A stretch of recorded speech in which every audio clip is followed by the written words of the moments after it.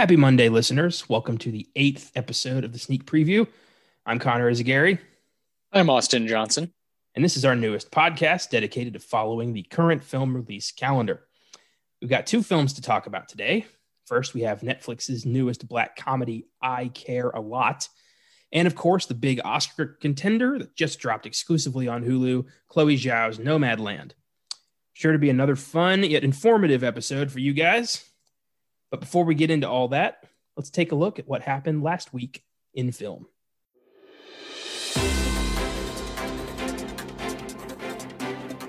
Last week in film.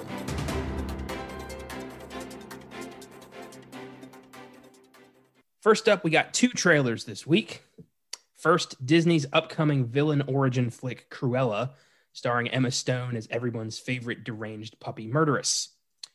Cruella de Vil. Film is set to release theatrically on May 28th. Expect that to be delayed if they're not pushing it to Disney+. Cruella. Did you get a chance to check out this trailer? Yeah, I saw it. I saw it just while watching television.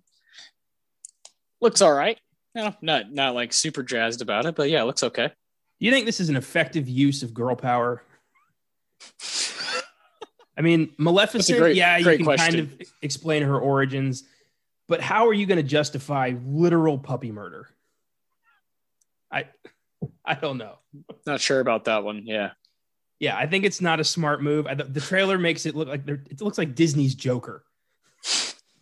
And I just don't think you can take a character like Cruella de Vil, whose entire motivation is I want to skin those puppies and make a coat, and make her sympathetic. How the hell are they going to do that? I like Horace and Jasper. Out of Jasper. curiosity. I like the Horace and Jasper characters a lot. Now, admittedly, I have not seen 101 Dalmatians. Oh, man. I know. Oh. The animated one or the Glenn Close one. I haven't seen either one. But Whoa. I know the character. I know what she's about. And this seems like a misstep. Where are they? 101 Dalmatians is pretty damn funny. I always like this one little bit, with the puppies and they're watching TV and there's a commercial, canine crunchies. That was always something that stuck in my head. And I loved that movie as a kid. And I totally see what you're saying about Disney's modern Joker. Like that. That's perfect. That's really funny.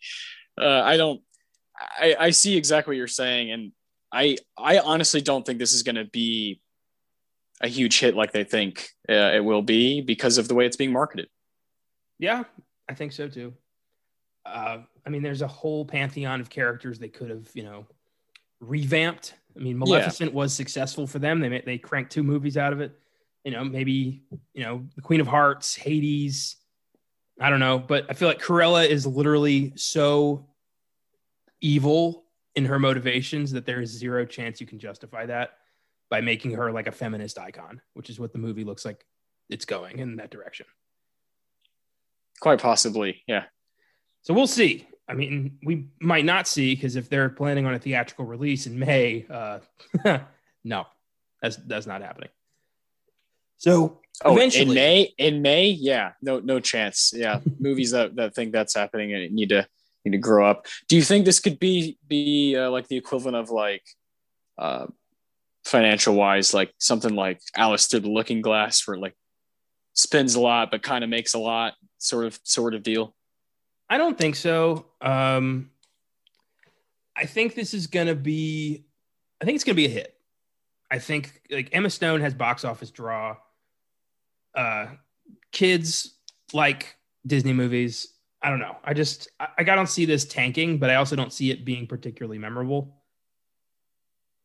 So I don't know. We'll see. I am just so flummoxed by the idea of this movie that I really don't know what to think. Yeah, I guess we'll just have to find out. We'll bring it up whenever it does decide to come out.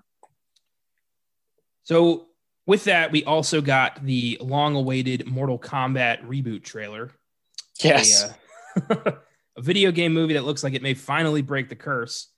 This looks awesome and is set for release theatrically and on HBO Max on April 16th. So that's something we can see and we'll talk about. I've been waiting for this movie for a very long time, and it looks like they put some care into this thing. This looks cool.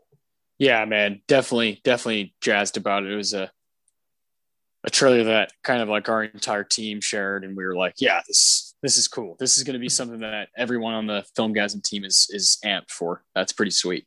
An R-rated Mortal Kombat movie with like a culturally diverse cast, and it looked like you could hear the little music sting from the movie theme from the 90s one. Like, this is made for fans, and it's going to be a blast. I'm excited for this. Yeah, definitely. Kick ass. So that's all for trailers. Next, this was very interesting. I'm very curious to hear what you have to say about this. An unmade Stanley Kubrick film is about to enter production. It's called Lunatic at Large, and plot details are being kept under wraps. It's one of 3 unmade scripts that were found in Kubrick's library shortly after his death in 1999. It's being developed by producers Bruce Hendricks and Galen Walker. So we may have a new Kubrick movie. Interesting. Out of the vault, eh? You know, it's kind of like, you know, the famous thing when a prolific, masterful artist dies, and everyone's like, yeah, but what else did they have that, you know, didn't get made or didn't get finished? And he's one of those guys that's like worthy of that conversation, especially when it comes to movies. Kubrick is, whether you really dig him or not, is a super divisive filmmaker and knows how to jump through genres like it's nothing. And I, for one, would love to see someone who cares and wants to take care of it. You know, I'm totally down to see what they want to, you know, take his vision and do something with it. I'm down to see that. Me too, but I think on some level, it's impossible for this to be a Kubrick movie. Yeah, no, it's not. I don't think it is. I don't think that there's no way. There's no way it can actually have exactly what he wants, obviously. So it's not a Stanley Kubrick movie, but I think it's cool that his ideas are allowed to be, you know, played with in a sense. If there's some respect there, then I can see it. That's the key. It needs to be somebody who respects. It's gray. Yeah. Yeah. You can't just have, you know, Joe Schmo director. You need a guy with an eye, but a guy who's willing to compromise his own artistic vision to satisfy Kubrick's artistic vision. And that's not easy. The guy, no, not at all. The guy who's willing to sit in this director's chair is, you know, the guy who doesn't like to give up his own vision. Like, you know, David Fincher, Paul Thomas Anderson, like these are the guys I would want to do a film like this, but they would in no way put their own ego aside for it. Yeah. So it just sounds like an impossible situation. Honestly, yeah. The more you like think about it, talk about it, it's like, wait a minute, that's a pretty daunting thing. But he is, again, worthy of that conversation of like, you know, if it's a Stanley Kubrick written movie, then yeah, it should be an idea that people get to talk about for sure. I think it would just be better if they just released the script as like a novel.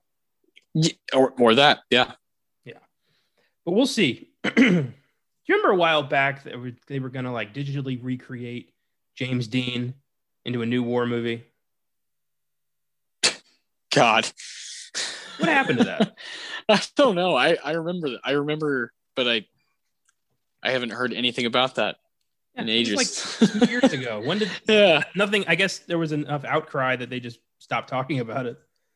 Just game over. Yeah. With, you know, finding a Kubrick script and redoing it started making me think about that. I don't know. Next up, Aladdin actor Marwan Kenzari has been cast as the villain in Dwayne Johnson's upcoming Black Adam movie. Kenzari played Jafar in the live-action remake to a lukewarm reception, and I think casting him in this is a big mistake. I'm not a fan of that performance. Yeah, he's the weakest link of that movie, and Jafar is one of my favorite Disney villains, so I really wanted a good performance. And Jafar is one of the best Disney villains. You know, he's a titan when it comes to Disney villains, and didn't do it justice at all. Yeah, but I'm not big on that movie either, so I'm a little bit, you know, just kind of upset about that one. Black Adam is a film that Dwayne Johnson has been trying to get off the cutting room floor for like 6 years now, and I don't know why they're making it in the first place. Black Adam is Shazam's arch enemy, so I don't know why he's getting his own movie as like an anti-hero. And at this point, does anybody care anymore? I don't know. I'll see it. I like The Rock. I like DC Comics, so I'm in. But now that I know this guy's going to be the bad guy, I don't know. I'm going in with fingers crossed. Yeah, we'll see. DC. Oh, I had a big old conversation with my dad last night about DC versus Marvel. He's watching the MCU films for the first time. Yeah. So he's like calling me with updates like, oh, I love Civil War. Oh, Thor was awesome. And so we started talking about DC and we're just like, yeah, what the fuck? What's going on? So it's an ongoing conversation in my life. It always will be. It always will be, because as people kind of rediscover or rewatch, those MCU movies, you just realize how much stronger they are than what DC has put together the past 15 years, and just not even close. Yes, indeed. Speaking of, Colombian actress Sasha Calle has been cast as Supergirl in Andy Muschietti's upcoming Flash movie. I think she's a terrible choice simply because her biggest project prior to this is 243 episodes of The Young and the Restless. So unless her audition was lights out, I expect to be significantly underwhelmed. Yeah. Yeah, that's Young and the Restless. Yeah. Interesting resume. But hey, You never know. You got a soap star as Supergirl. Good. Which makes me think, and I don't want to sound like an asshole here, but I want to say this anyway. I hope they're not just casting for this, like, just so they have diversity for the sake of diversity. I hope that she really did deliver a great audition. I don't even know who this is, so I have like no idea who this is. And Supergirl, and that TV show I've just heard of before, but I don't know anything about it. It's Supergirl. The whole CW thing, it was great when they all were awesome when they started. All of them were kick ass for at least 2 seasons. And then, we started getting the 90210 soap opera shit. Everyone's sleeping with everyone else. Relationships broken, relationships healed over dumb shit. And I just, like, all the superhero stuff started taking a back seat, and Supergirl's no exception. But in that case, like with that show's case, they were doing all of that from episode 1 on. So it's just, I don't know why CW became like the definitive market for DC. I don't know when that happened or why that happened, but they need to aim higher. They have such cool characters, such great stories, 50, 60 years worth of stories. And that's what they're doing with it. Just making lukewarm TV shows. Yeah. Lame. Lame. Make movies. Yeah, make good movies. Because they're making movies. They won't stop making movies, but I'd like them to try a little harder. Danny Elfman is returning to comic book movies to score Sam Raimi's upcoming MCU adventure, Doctor Strange in the Multiverse of Madness. Elfman, of course, scored Raimi's Spider-Man trilogy and Tim Burton's Batman and 2017's Justice League, so he's no stranger to superhero scores. And to have Elfman and Raimi back together is a dream team. So I'm very excited for that. Oh yeah. Yeah. We've talked plenty about Danny Elfman in the past over various episodes on Filmgasm, and he's just a legend. Yeah.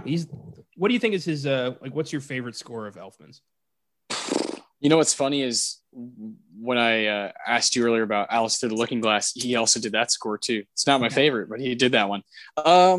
I find his Batman work to be just kind of knocks out of the park, and is one of my favorite parts of my favorite Batman movies.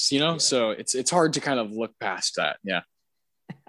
Yeah, Batman's one of his crowning achievements for sure. Oh, beautiful. How about you with Mr. Elfman? I'll always have a soft spot in my heart for Beetlejuice. Of course. Yeah, of course. That's just, bouncy, jumpy, weird shit. It's perfect. Next up, Ari Aster is teaming up with Joaquin Phoenix for a new A24 production titled Disappointment Boulevard. All that's known about the film's content is that Astor described it as a, quote, nightmare comedy, and it may be at least 4 hours long. Oh, yeah. Yeah. So what do you think of that? Yeah, this is the kind of thing I buckle up for, and I say, okay, and I'm ready to do it. I don't need to see any trailers. I don't need to know anything else. You know, I'm in. Ari Aster is someone I want to witness what's happening with him, whether his career goes to a strange place or not. It already has. I want to be on the journey with him. Guys like him, you know, Jordan Peele and Robert Eggers. I want to witness everything that they do. These kind of masters of the new, you know, genre bending stuff. And even if it's 4 hours, you know, I'm in. And for him to get a guy like Joaquin Phoenix, obviously, after winning an Oscar, his first Oscar, and doing a nightmarish comedy, just okay, you know, let's see what's going on. Yeah, sounds right up our alley. I've got my own issues with Ari Aster's, you know, Midsommar. I love Hereditary. Yeah. So for me, he's 1 and 2, but we'll see. I know that you'll love Midsommar. I'm never going to be comfortable saying that. Either way, it's fine. You know, I like that one a lot. I like a lot of aspects to his second film, and of course, Hereditary is, to me, it's a like through and through masterpiece. Any which way you look at it, I think it's a 10 out of 10. Just like, wow, bonkers debut. You don't really see a lot like that.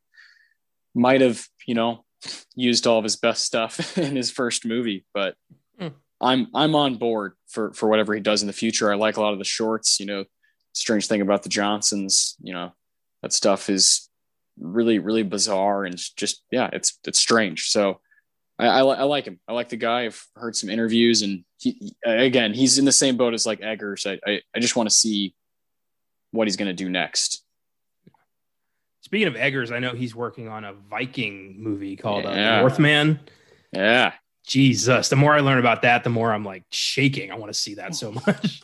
Yeah, me too. I think, you know, he's proven to be in the horror community. I think anyway, I might be, you know, full of shit here, but like, it feels like he has a more steady, you know, The Witch and The Lighthouse feels like a little more steady 1-2 compared to Ari Aster's 1-2. And I think most horror fans really enjoy both of those. Whereas you find a lot of people that did not like Midsommar. Yeah. Yeah. Well, you know, it all comes down to personal taste. I mean, take Jordan Peele, for example. You know, Get Out was amazing. Us was successful. I didn't particularly think it was that great, but yeah, I thought it was all right. Yeah. Still a hit for him. So, you know, and I want to see everything he does next. You know, I don't know if you're going to bring it up, but the Keke Palmer and Daniel Kaluuya are supposed to be in the next Jordan Peele movie. So like, that's fantastic. I missed that one. Yeah. Yeah. Cool. I mean, I'm totally down for that. Yeah. Right on. That bodes well. I wonder if he's doing another horror movie. It's what it seems like. Yeah. It's what it seems like. I just saw a headline. I usually stay away from these because I feel like you're going to bring them. And you know me, I don't much, you know, I don't watch trailers much, and I kind of build my own buzz in my own head, you know, like what I really want to get down with, what I really want to get excited for and see. And yeah, like even the one we're going to talk about a lot today, Nomadland, was like that. Like I didn't really, I was just kind of in on the kind of wave it was riding on, and I wanted to witness it, and I'm glad I did. Yeah, of course. You know, you tend to explore the past when it comes to film, and I got to look to the future. That's why we're here. Yes, that's why we're here. Zack Snyder's long-awaited zombie heist film Army of the Dead finally has a release date. It will be debuting on Netflix on May 21st, and we're getting a trailer on Thursday. I've heard nothing but you know, anticipation for this film, despite not really knowing anything about it. But people are kind of clamoring for this film, Army of the Dead. I'm intrigued. Zack Snyder doesn't have the best track record with me, as I've been very vocal about. But zombie heist movie, I'm in. Yeah, but doesn't he already have something else coming out? Well, apparently all he really had to do with the Snyder cut was reassemble some old footage and shoot some new scenes with Jared Leto. So it didn't seem like it was that much of an effort. Well, I mean, are you sure shooting scenes with the Jared Leto? I'm just kidding. I don't know what it is. I just like I kind of don't like him. I don't know what it is. I'm not sure. It's an unearned sense of like appreciation and superiority. I think a lot of people have like put him on a pedestal as one of like our generation's greatest filmmakers, and I don't understand why. Yeah, no, not at all. I think he's definitely someone that is more just forgettable for me. Yeah, his track record sucks. I want that to be clear. I don't get it with Zack Snyder. I just don't. This is going to come back to me one day. I just know it. But Zack Snyder and Jared Leto, we can throw them both of them. Neither of them have that great of resumes. Get out of here. Jared Leto, I am steadily gaining more respect for. Zack Snyder has not moved up at all. I don't know. Jared Leto, I don't know. I think he's lost over time. I don't know. I don't even know where he's at. But yeah, Snyder's never really had much of a pull on me as a fan. I thought Leto was the best thing about The Little Things. Yeah, but that movie just overall, not for me, and neither of us really liked it. Yeah, it was whatever. Yeah, that was ripping that one apart was a fun episode. But yeah, he was trying, I guess, I don't know. But, you take 300 and Watchmen out, what exactly does Zack Snyder really bring to the table? Because he royally fucked up Batman versus Superman. And I don't think he's all that. I don't think the Snyder cut's going to be as mind-blowingly incredible as everyone says. I'm excited to see, Darkseid and a proper Joker. But is it going to knock my socks off? Probably not. Yeah, we'll see. I mean, I'm gonna watch it, but it's for whatever reason, it's easier for me to like sit down and pay attention to 4 hours of a new, unseen, brand new Ari Aster movie starring Joaquin Phoenix than it is to watch a 4 hour new cut of this movie that I've kind of already seen, and then there's just more shit. It's like, all right, I know I'm gonna tune out a few times. Yeah, for sure. I'm going to tune out as well. I think it's going to be a lot more exposition and a lot less actual Justice League. That's what I think. I think it's going to be very confusing, and I think it's going to be very underwhelming. I think it's going to be Batman versus Superman 2. Yes. So, moving on. Finally, and this was my favorite news of the week. Edgar Wright has signed on to direct a new adaptation of Stephen King's novel, The Running Man. So yeah. Edgar Wright's dipping his toes into the Stephen King pool, and he's doing a very cool story. This is fantastic. Yeah, he's not remaking The Running Man. We're not getting another Arnold Schwarzenegger action flick because that movie was insanely unfaithful to the book. Instead, we're getting an actual. He said he's going to make it way more faithful, and The Running Man has such a cool story. It's one of the books that King just wrote in a weekend on a Coke binge and has no memory of. Hell yeah. There's a few of those, which is amazing. True artist. Oh, yeah. And this is a story about a guy in a dystopian future who joins a game, like a game show called The Running Man, where he has a certain amount of time to get from one end of the country to the other end of the country, where he's going to be pursued by gladiators trying to kill him. And it's all going to be filmed. And if he gets to the other end, it's been a while since I read it. I think he gets like, $500 million or is like taken care of for the rest of his life or something. But he finds out along the way that it's all a scam and they're going to kill him anyway. So he decides to bring down the whole damn thing, like whether he lives or dies. So sounds cool. And I'm excited to see how Edgar Wright adapts that because he's one of my favorite filmmakers. He's done nothing but just lights out great movies. So yeah, super original, taking on the great Stephen King. Yeah, like that's match made in heaven for sure.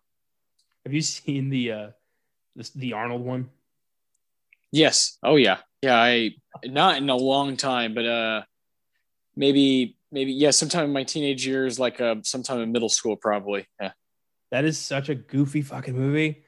I love that the bad guy is Richard Dawson, Family Feud host. But I mean, you have a movie about an evil game show. Who do you cast? You cast the Family Feud guy, of course. Logical, yeah. So in this case, Steve Harvey. God, I hope not. You got Jesse Ventura just walking around the background of the movie doing like promos the whole time. It's a weird movie. I would love to do it on the Filmgasm podcast. Oh yeah, one that is a lot to unpack and a fun movie, but a ridiculous movie. Yes. Oh, good stuff. So that's all that happened last week in film that I could find. You know, I miss things. I'm only human, but that's what I got. All right. Yeah. All I have to add is that Keke Palmer and Daniel Kaluuya apparently going to be in the new Jordan Peele film. So yeah, that's all I have to add. And, I only got around to one movie this week, but I'm excited to talk about this one that's kind of creating a bit of a storm on Netflix. Yeah, that's how I discovered it. So before we get into Nomadland, I wanted to give my 2 cents on Netflix's new black comedy, I Care a Lot, starring Rosamund Pike, Peter Dinklage, Asa Gonzalez, and Diane Wiest. Neat idea. Cool idea. It was, I like films about con artists. And, a movie that it reminded me a lot of was Matchstick Men. From 2005. You mentioned that to me, and I definitely want to get to it because of that. But the thing that really keeps this film from being all it can be is Rosamund Pike's character. She does a great job, but her character is one of the most detestable human beings I've ever seen in a movie. And the movie keeps trying to make you like her. But what she's doing is so cruel and unapologetic that there's no way to like sympathize with her at all. I was rooting for Peter Dinklage, the bad guy, to kill her the whole movie. Oh God. And I know I'm not alone in that. But it's an interesting film. Rosamund Pike plays a con artist, elderly guardian who has a doctor on the inside who fakes wellness reports so that Rosamund Pike can go to the court and say, this old person is not able to take care of themselves.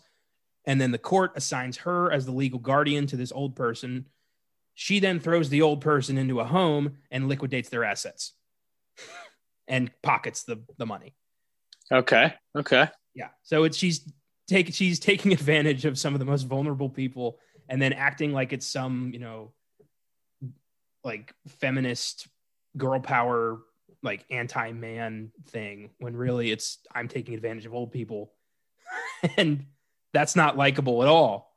And her latest mark turns out to be the mother of a vicious Russian gangster who goes after her for revenge. And I was like, yeah, get that revenge. This is horrible. No kidding. It's not particularly funny. It's labeled as a comedy. It's not really that funny. Really straddles the line. But Peter Dinklage was great. Rosamund Pike was great. Diane Wiest was awesome. And it was an entertaining film. I recommend it. I only found out about it like an hour before I watched it yesterday. That's awesome. You were like, I think I'm going to do this. Yeah, Rosamund Pike's nominated for a Golden Globe. Yeah. And, it's definitely something on Netflix that I've just seen people kind of just talking about all of a sudden. That's what happens with these streaming services. And I actually wanted to have a little discussion about this movie and then another product from Netflix that I watched this past week. It was that Hotel Cecil documentary. Mm-hmm. And it's 4 parts, and it's fine. It's fine. Definitely had me just like on the had its hooks in me, just like documentaries, these true crime documentaries do, But I wanted to talk to you about this, and I think it ties in with what Mr. Martin Scorsese was saying recently, how he had some more remarks about what's going on in cinema and what's going on in TV and entertainment world. And I think it ties in with I Care a Lot. I think it ties in with Hotel Cecil and Scorsese. I think all these things kind of can be put onto the table, and I think you and I can figure some stuff out, maybe. Yeah. All right. So Scorsese talks about how there's a devaluing happening within movies. And I, totally see what he's talking about when you have movie come out on all these different streaming services. There's all these different options, and there's not like a quality control necessarily. It's just being put out. And so while Netflix has these great filmmakers that we're going to bring up on this show and this and that, they also release 10 other movies that we're never going to talk about because they're shit, or they're just, no one talks about them, no one sees them. They're just put out there. It's just more content. And along with that is stuff like the Hotel Cecil documentary, just 4-part, docuseries. And it's like convoluted, and you like scroll through the true crime section on Netflix, and it quite frankly is one after the other, 4-part, over and over and over, because they've obviously figured out a formula to get your ass on the couch and keep you there to keep watching these things over and over. So I understand like where he's coming from, and then there's something like I Care a Lot, which is a movie that just comes out on a certain date, and then it creates this kind of discussion, and then there's like a storm, and then it kind of ends and it fizzles out. And that's usually what happens with a movie in theaters, right? It has this wave. Oh, you got to go see it, then for a few weeks, and then it kind of dies down, and then the next movie takes the torch. I think that's great. I think that's always going to happen in movies. There's going to be movies that rise above and just become the talking point. But do you find that, especially with this show that we're doing, we're kind of highlighting specific films, but there is so much coming out. So much, I don't want to just say nonsense, but it's just like, whoa, like it's attack on the senses, so much content coming at you. How can one like you or I even keep up? Well, I think that what Martin Scorsese's not really realizing here is that it's always been like that. There's always been, 3 or 4 awesome movies and then just a giant line of shit that went to direct to video or, got like a 2-day release, and nobody talks about that stuff. The only thing now is it's incredibly more accessible and has a wider audience than it's ever had. And it really just boils faster. It boils down to, what do you want to see? It's always been like that. What do I feel like checking out? And now, we have the even bigger question of what can we talk about on this podcast? What can we take and turn into an hour-and-a-half show? And a lot of it does get missed. A lot of it isn't worth talking about. A lot of them, there's a lot of films that I want to talk about that I don't have access to because of, the theater issue right now. But I think that the only thing we can do is just kind of take it one film at a time and decide in our own mind, is this worth my time? That's the best answer I got. Yeah. Well, there is no exact answer. I think just taking it, like you said, movie by movie and day by day is all you can do. And yeah. And I want to see a lot of things, and I want to give a lot of stuff different, chances. But at the same time, I have to pick and choose. There's only, so many things I can watch. And as you mentioned earlier, I like to watch old stuff. And so when there's just so many bloody options, it honestly causes me to not even want to get on the service. And it's like, man, I want to go. When I go to Netflix, it's like I'm going there for a specific reason. It's not just to kind of look anymore, because it's like, what the fuck is all this? Like, what is all of this? There's so much that I haven't even heard of. Like, what and I think a lot of people are in that boat, and I think some people are just like, well, who cares? Pick what you want and just move on. But I think about this stuff nonstop. It's like, it's constantly what I think about. It's not just Netflix. It's all these streaming services, moving at once. There's so many of them, and there's constantly putting out content, and whether it be TV shows or movies or docuseries, it's a lot. It's a lot to take in. And Scorsese, of course, the guy's just a super, super awesome filmmaker, but some of his remarks, I agree with you, are just kind of like, well, they're just kind of old school, and that's just not how it is anymore. You don't have movies just coming out of the theater on Friday and then letting them breathe for a minute. No, it's like there's stuff coming out every single day. There's reality TV coming out every single weeknight. There's all kinds of sports happening every single weeknight on TV. So it's just, there's a lot of options, and sometimes I do wonder if that will get lost a little bit, where like movies kind of rise up and beat it. I don't think so, but it does scare me sometimes because there's so much. Well, we're in the midst of an unprecedented situation regarding the film industry right now, where films don't have an opportunity to breathe in the theater because everything that was supposed to come out in the theater has been pushed back indefinitely. So what we're getting is, quote unquote, the little stuff. But also, the way we kind of do this show is we have a roughly 3-day turnaround on the sneak preview, because most stuff comes out on a Friday. We record this Sunday night. It's out Monday. So we have roughly 3 days to watch everything we want to watch for this show. And we have to make sacrifices. We have to make commitments. We have to decide, like, is this going to be the movie or is that going to be the movie? Yeah. And then we pepper it with, some other stuff we were able to get to. But it is really, we look at a film release schedule and decide what here is A, accessible to both of us, and B, worth talking about.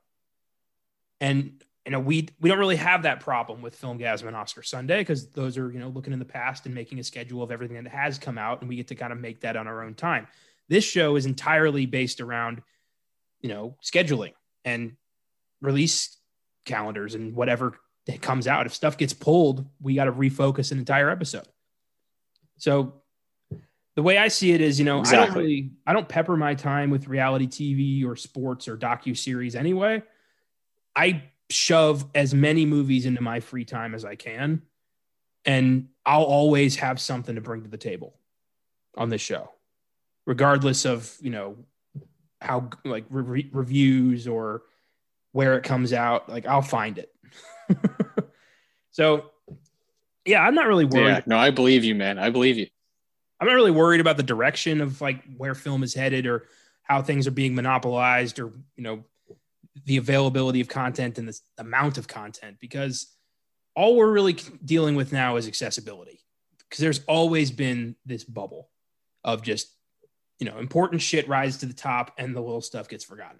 It's always been like that. But now I think the little stuff is getting a chance to shine in a way that they never have before. So I'm looking forward to where this is all going. It's definitely, that's a very optimistic way of looking at it. I think that a movie like I Care a Lot does have a chance to do something special, and that is cool. And I do love that, people don't have to worry about seeing something like Judas and the Black Messiah in theaters and spending a bunch of money. Like, I can just see it at home. Like, my girlfriend and I can just watch it at home instead of spending $30. That's cool. That's cool. Yeah.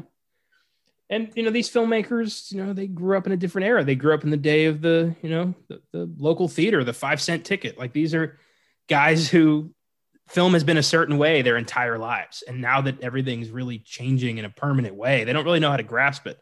I mean, remember Spielberg was trying to get Netflix movies thrown out of Oscar contending? Like, yeah. No, he's definitely, I think he's old school, and yeah. Like you said, from a different era. I do think it's very interesting that he brings up the point of when I hear the word devalue, when like a movie, just like the movie world is a bit devalued. I take that seriously when a guy like him says it, and I think about it. While I don't really agree with him, I see what he's saying, and I understand like if someone like him is to get on Netflix. I understand why he would be like, what is going on? Like, what's going on? I understand. Yeah, I don't think anything's getting devalued. I think everything that comes out, somebody is going to want to see it. And I mean, that's really, all you can hope for these days is that somebody wants to view your product. And some of them are going to be huge, crazy, streaming hits. Like, I know Bird Box comes to mind. That was a phenomenon. But yeah, not a good movie. Not really, no. But some of them, like I Care a Lot, are going to get people talking. They're going to check it out. They're going to think, oh, that was great or that was shit. And then they're going to move on because that's how people have always viewed film. That's great. That sucks. What's coming out next week? Yep. Keep moving. And then everything in between, everything in between. TV is obviously kind of king these days, just like rules the conversation. Yeah. And it's not really, I don't have that kind of time. I can't. Neither do I. I'm in the same boat as you where I really don't watch very many TV shows at all. And I don't watch a lot of miniseries or anything like that. It's like the last one I watched was Fargo. That's the last TV show I committed to and watched week to week. I don't really care too much because I much rather watch a couple movies or, spend my time in that way. But I do, I watch a fair amount of sports, a little bit of basketball, quite a bit of soccer. And, that's like, like you said, those are the sacrifices you got to make, just kind of like with your spare time, it's what you can get to. And I do hope people like consciously think about what they're choosing to watch. I really do. I think they are. I think people's spare time is more valuable now than it ever has been, considering what the alternative is, death. And people are, I think, really giving more focus on these services than ever before. I think HBO Max especially has had an opportunity to like pop because of this pandemic and the situation we all find ourselves in. And they're delivering first run movies for us thanks to that Warner Brothers deal. So we are getting good content. I mean, we're getting, we're 8 episodes deep on this show. We've covered a lot of new releases and I think most of them have been pretty damn good. Yeah, no, I've genuinely liked a few of the movies we've gotten to watch through HBO Max, through Netflix, through Hulu. For Nomadland. Yeah, man, there's been a couple, and I think Judas so far is my favorite. But there's been a few others. I liked One Night in Miami and Pieces of a Woman through Netflix. I liked that one a lot. Yeah, it's been interesting for sure. Yeah, and I think the road ahead is just going to be more creative. I think this is the show that's really going to go in so many weird directions, more so than our other two shows, because they have pretty narrow focuses. This one is all over the map. The possibilities on this show are endless and out of our control, which is kind of exciting. It is for sure. And there's no telling. And you and I want to deliver some good content here on Sneak Preview, and we want to do movies that do have kind of a word of mouth because we want to be a part of that conversation as well. Yeah. So that's why, like today, the main focus is Nomadland, because Nomadland is already up for 4 Golden Globes, and a lot of people are already talking about it being up for some Oscars, and Frances McDormand is awesome in it. So that's why we chose it to be the base of this show, this episode. For this show, the only way, like the way that we're going to do these movies going forward is if it came out in 2021, it's fair game. Yep. And until, December 31st, and then if it comes out in 2022, it's fair game. That's how this show rolls. This is, the current film release calendar. If we get to stuff late, we get to stuff late, but we're getting to it. Yeah. 100%. Right on. Speaking of, due to time restraints, lack of theater access, and an enormous storm that froze Texas over, we were not able to view The Mauritanian. So yeah, no. When we can, we'll bring it up. But I've heard good things about that, and I hope to see it eventually. Same, likewise. So with that, let's get into the meat of today's show, Nomadland. Had a bit of a rocky road in its release. It premiered at the Venice Film Festival last September, where it won the Golden Lion, the highest prize a film can get at that festival. It also won the People's Choice Award at the Toronto International Film Festival, making it the first ever film to win the top prize at both Venice and Toronto. It had a 1-week streaming release on December 4th, 2020, was released by Searchlight Pictures in IMAX on January 29th, and then in theaters and digitally on Hulu this past Friday, February 19th. So this has kind of they've been teasing us for a few months with Nomadland. You know, we never really knew when we were going to get to see this. And thanks to Hulu, we've gotten to see it. So first thoughts, what'd you think? Oh man, I liked it a lot. Pretty much what I expected. I wasn't really surprised in any way or necessarily overwhelmed. I was just right where I felt like I was going to be the whole time. Solid movie. Frances McDormand is playing, the character Fern, and she does a great job as per usual.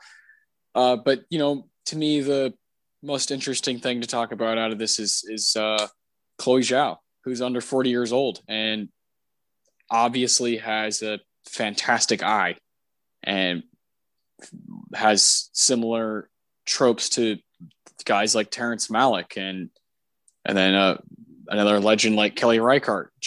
She just totally makes sense behind the camera, and you're in good hands the whole time through Nomadland. I wasn't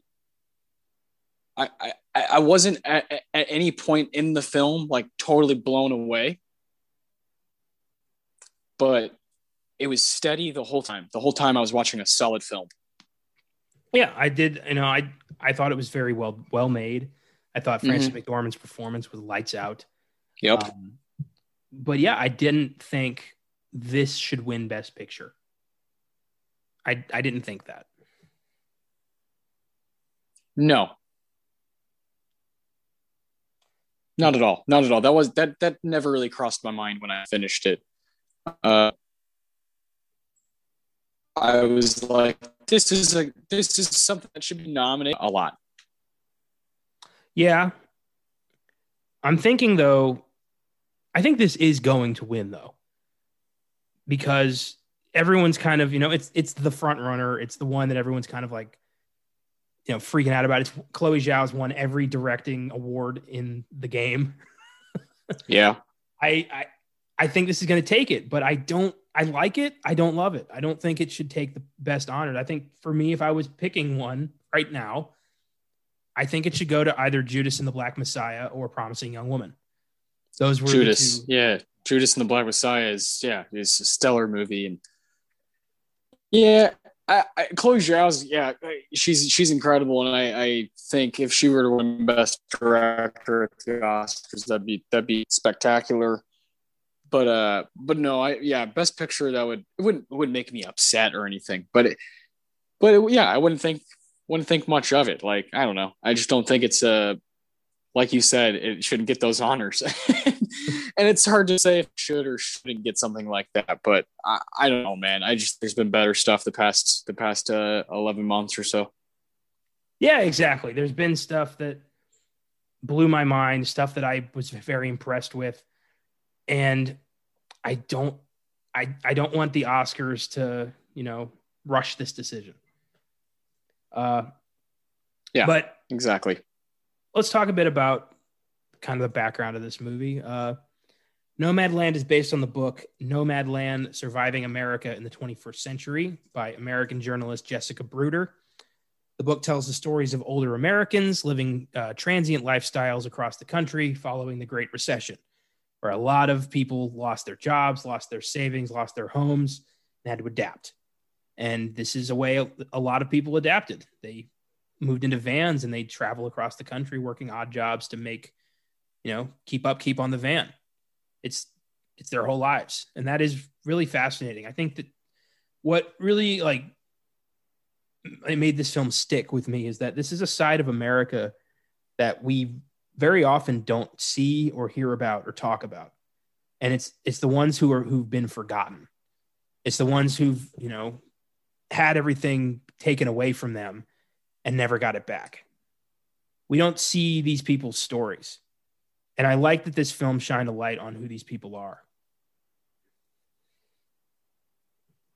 Yeah, man. It's a pocket of American culture that totally doesn't get the spotlight it deserves and is perfect for filmmaking too. It's perfect landscape, perfect personalities and kinds of characters to bring into play. And I think Chloe Zhao, like, doing that early on here in her career is a really, really, really smart move and good move.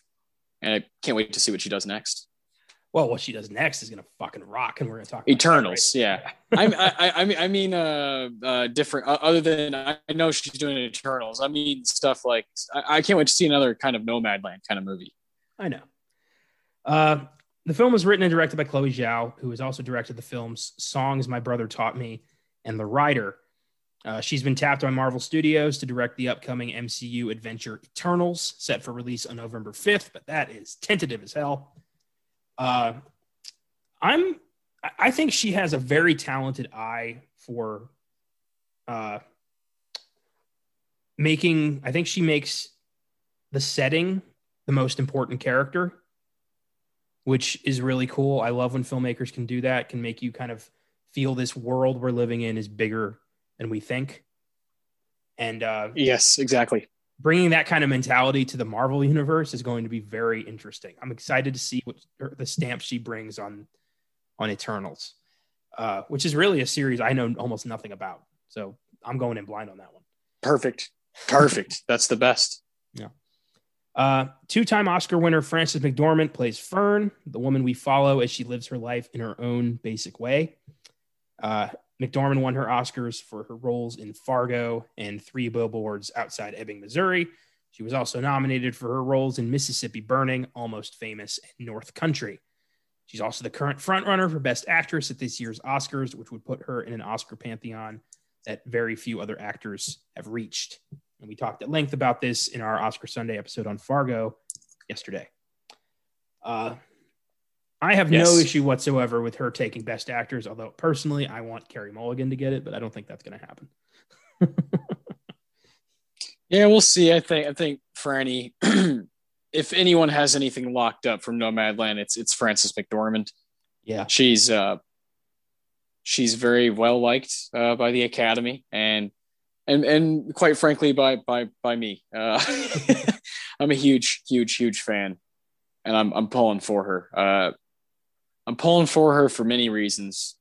I think she's fantastic in it. I don't think there's a lot of women who could pull this kind of role off, and like make me really believe what's going on with her character specifically.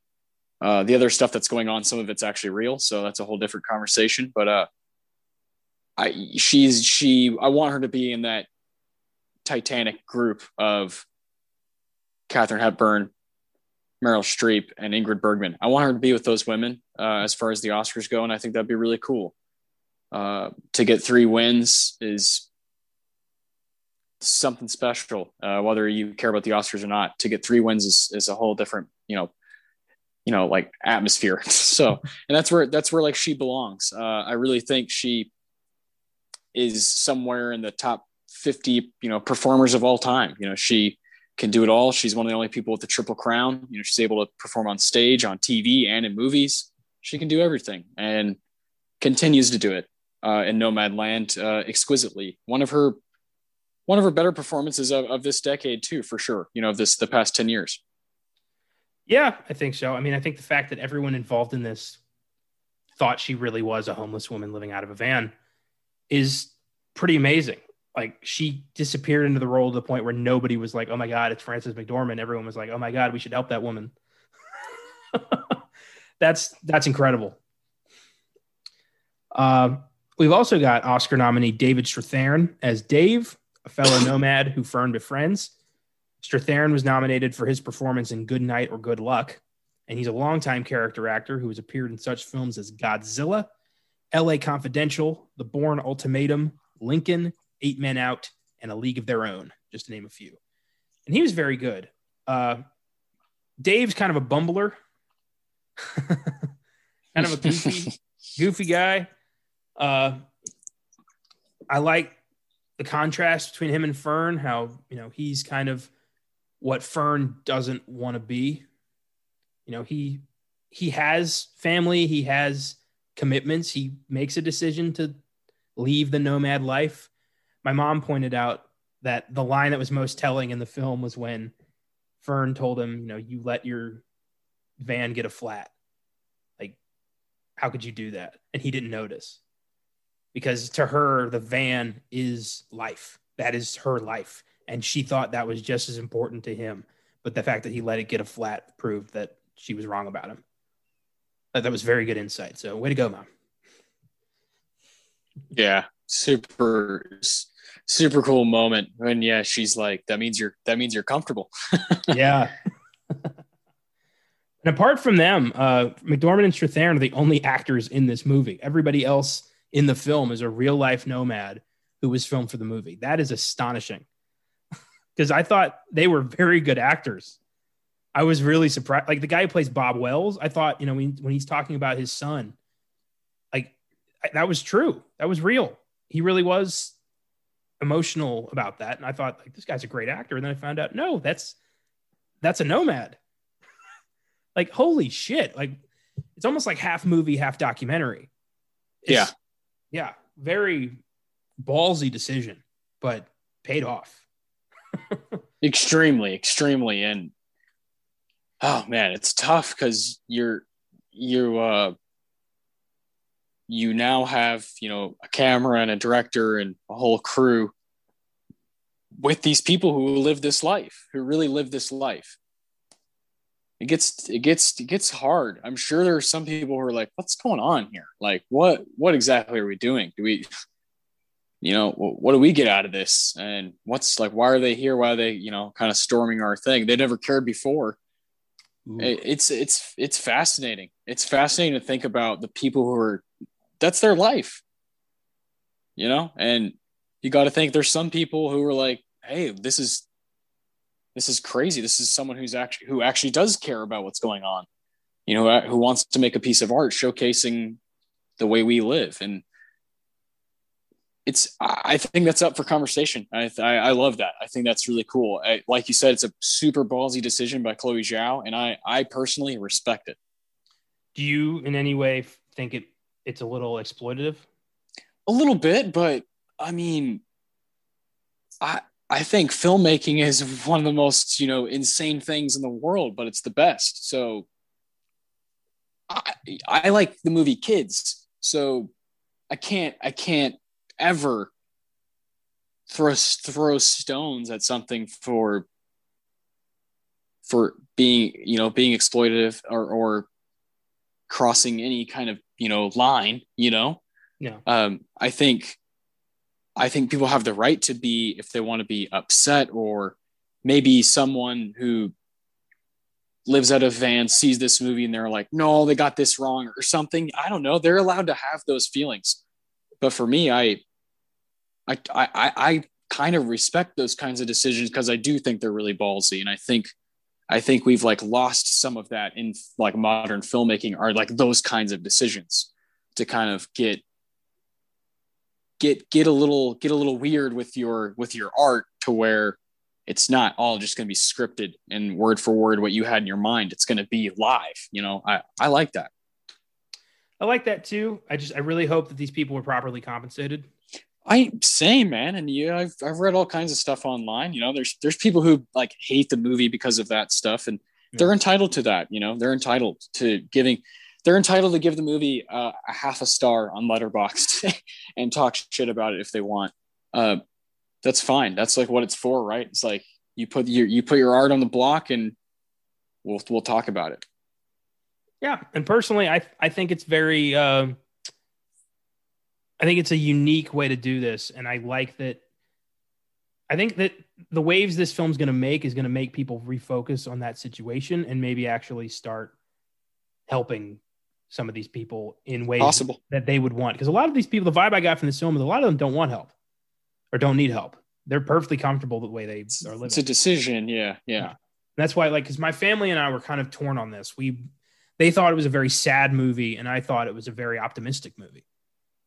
So, yeah, we'll get into that. Yeah. Interesting. And it's so interesting, you know, that you thought it was optimistic and you're in your 20s watching this character who is older, and you're with your grandparents watching it. And that's really fascinating. yeah, that generation is, being homeless is the ultimate defeat. But to my generation, it's not. To me, to my generation, it's a speed bump for sure, but it's not the end of the world. No, and it's all about, there's different like philosophical, conversations you can have about something like Nomadland, like just simply like you can't buy freedom, you can't buy happiness, those sorts of things. Those sorts of things are legitimate things to think about as a human. What you really want to spend your time with, you really want to work for, accompany your life, and then at the end, now what? I totally understand why people go through that first. Yeah. Well, a lot of these people, it's ultimately an individual decision. How much do you really need? Like, what is your comfort level? What are you willing to give up to live life your own way? And a lot of, most of these people are forced into that situation, but the way they adapt is by realizing what's really important in their lives. And to a lot of them, that's peace. And, all the power to you. If you can find any kind of peace in your life, I got nothing but respect. Agreed. So Nomadland has an IMDb score of 7.6, Rotten Tomatoes score of 95%. It is currently available exclusively to stream on Hulu. And I am currently looking at a picture of Chloe Zhao from Comic-Con wearing a shirt that says, "I had friends on that Death Star." So, yeah, I like this woman a lot. Yeah, she's pretty cool, huh? And born in Beijing, and here she is about to helm a Marvel movie and is the front runner for Best Director at the Oscars. So pretty amazing. Someone's stock is about to go up. Very much so. The next couple of years are huge for her. Yeah. So let's discuss the film itself. There's a line towards the beginning that I think defines the whole film. And it's when Fern is at, I think it's at like Walmart or a Dick's Sporting Goods or something. And she's approached by a mother, an old friend of hers, who asked, hey, I heard, like, if you ever need any help, just let me know. And the kid asks her, like, is it true you're homeless? And Fern says, I'm not homeless. I'm just houseless. I loved that. That is a great line. What is a home? What is home? Yeah. Perfect. Very nice. Very cool line. I think kind of sets you up for Fern's mindset throughout the whole movie of, home is inside of me. I've always got my home. Very nice. Yeah. You also have when she's at lunch and that girl has all the Smiths tattoos all over her, and she says, like, that's the line, like, the home is home more of a mindset, and that's pretty much what the movie's hitting at over and over is you do carry something with you that's really important for sure. Yeah. Who says you need a house to be fulfilled? I like that this movie really kind of jabs at a lot of our rules in our society and what we kind of been fed for generations over what success and peace really means. And this film kind of shows you that there are other ways to be free of all that, to have your own, a little control over your own life, which so few people in this country have. Yeah. And there's not a lot of films made about the homeless, especially from the perspective of a homeless person. And one film that came to mind is 2013's Blue Ruin. It was a film that kept popping in my head because of this. And if you haven't seen that, guys, check that out. That's on Netflix right now. It's a great movie, kind of a drama that turns into a crime thriller about a homeless man hunting down the guy, his family. But yeah, just there's not a lot of films made about the homeless. I've mentioned that a couple times. You got the Fisher King, Robin Williams, doing a good bit there as a homeless guy. Yeah, just there's an angle to take, right? with stuff, and Nomadland takes a really specific one and hones in on it, on a pocket of culture, and I love that. For sure. I was blown away by the score. Oh yeah, woof, those keys. And technically, it's not really a score. It's Ludovico Einaudi is the musician, and I guess it's all music taken from his catalog. Like, it's not a score written for the film, which is a little odd. But kind of like that. It worked. It worked very well. My only gripe is that means he's not going to be eligible for an Oscar. That's true. Yeah, because it's just pieces from different albums he already has. Yeah, it's mostly piano with a little bit of violin in there, but it is gorgeous and emotional and really telling, and I loved it. Same. I also really, really love the cinematography in this film. Yeah. Oh, lights out. Joshua James Richards is the director of photography on this, and he has not done a lot. This is his third film. Incredible. God's Own Country and The Rider, both from 2017. He's done a lot of shorts, and then he did a music video with Jay-Z and Damian Marley. That's awesome. So, yeah, this guy probably a shoe-in for cinematography at the Oscars, I think. That's good to know. I mean, obviously, Chloe Zhao is someone we brought up, but she is not only the director, but she edits her own stuff, and I really dig that. So it'd be cool to see her get nominated for both film editing and directing. Yeah. So, screenplay, too. She wrote this, too. I'd like to see that. Mastermind behind it, and mad respect. Oh, yes. Absolutely. What are some scenes and moments that you'd like to highlight from this? Oh man, I found when the camera goes to kind of like verite style when she's just at like Amazon, it gets kind of bleak and almost kind of traps you as like a viewer. And I thought that was really cool how it kind of traps you and makes you feel exactly how she's probably feeling in each moment, Fern. And that's partly Frances McDormand's great performance, but also everything else that's working behind the camera. I love that, man. I love that each setting that she was in, they aligned totally, Frances and the setting. And then I mentioned earlier, but there's a Terrence Malick-esque, touch on this when you're just looking at her walking through tall grass, or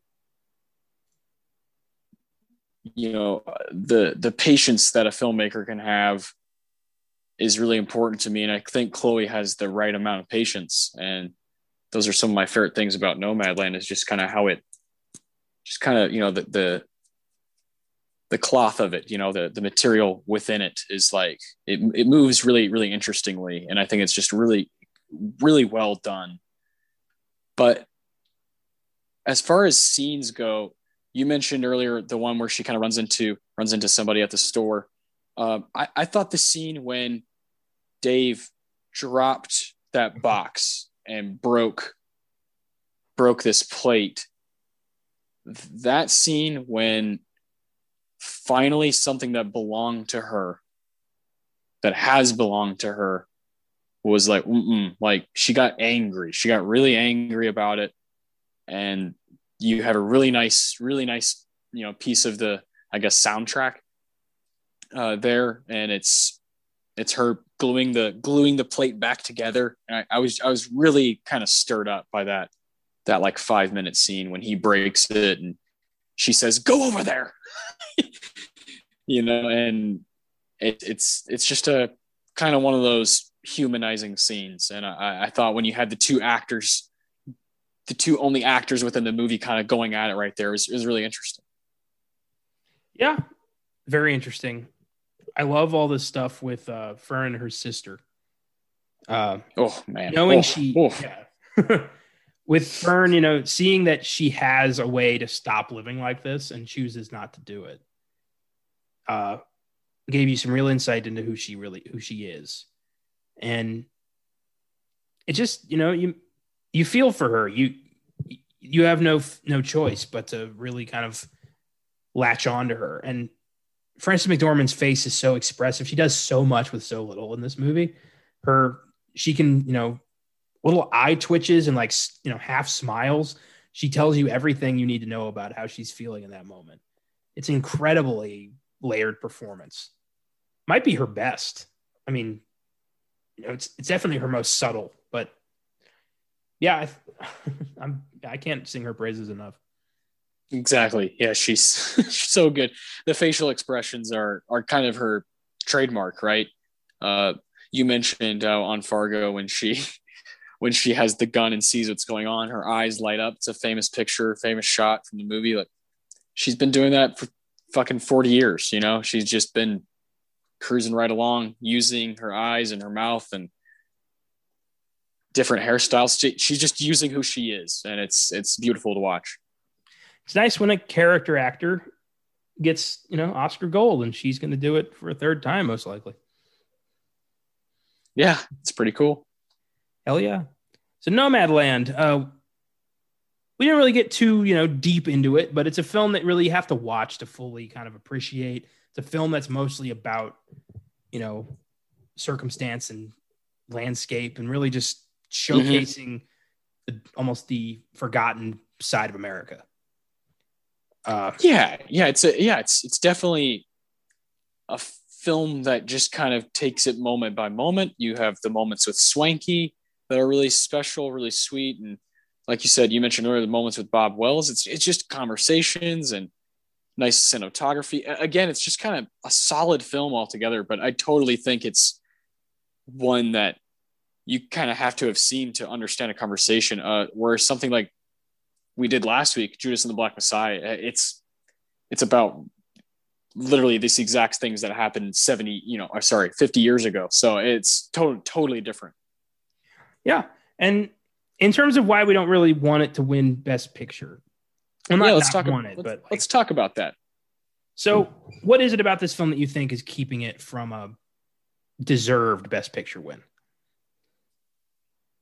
I don't think it ever breaks there's like a barrier that most, for me anyway, the ones that I want to win, Best Picture movies that kind of bust through something different. I don't think Nomadland does at any point. I think Parasite did it a few times. I think Moonlight did it. I think even Spotlight did it at the end of the film. I think there's others. I think No Country for Old Men did it. I think there's some that can do it, that can really kind of claim it, kind of claim I'm worthy of all the conversation. And I don't think Nomadland is there. See, okay. So you think it's, you know what I'm saying? I'm kind of comparing it to history. So you think it's holding back? A little bit. I think obviously we talked about the ballsy moves like at the fundamentals of the film. But as far as the screenplay goes and the directing goes, I love the directing, but I do think I've seen stuff like it before. And the screenplay, I think it could have gone to another level. I 100% agree with you on the screenplay. To me, a big issue with this film is there isn't really a story. There's not not at all. Yeah, there's no story. The screenplay is pretty bare bones. I think that this is a good movie. It's a beautiful movie. It's very well acted. But am I going to come back? I don't think so. I feel you. I probably will watch it one day, but yeah, I'm not going to be like itching to get back to it for the next year or so. I do recommend it. I give it an 8 overall. I want people to venture out and see it and give their own, 2 cents into it. But yeah, as far as all of the hype that it's gotten and all this other stuff it's won, I just was a tad underwhelmed. Not like, whoa, what the hell? It was just, it was really solid, but it never never kind of like slapped me in the face and was like, holy shit, this is an amazing movie. Yeah. And I think, like you said, because the story never really goes there. And that's probably part of the point, is that the character never really latches on to anybody. So you never really get that kind of like 1-2 latching on. Because if the movie was about what's that one character's name? That one lady's name that she does the puzzle with and works with for a little bit at Amazon. Linda May. Yeah. If the movie was like about like really focused on just them two, and then at the end of the movie they have to take separate ways, that would like, tear your heart apart. Yeah. That's like classic movie, So I respect the decision to kind of keep it a bare bones script, but at the same time, I think it was held back by not kind of attacking like one of the relationships, or figuring out exactly what clicks most with Fern. Maybe go even deeper into what does Dave really like about her. I don't know. Not sure. It teased a lot of potential storylines and didn't take any of them.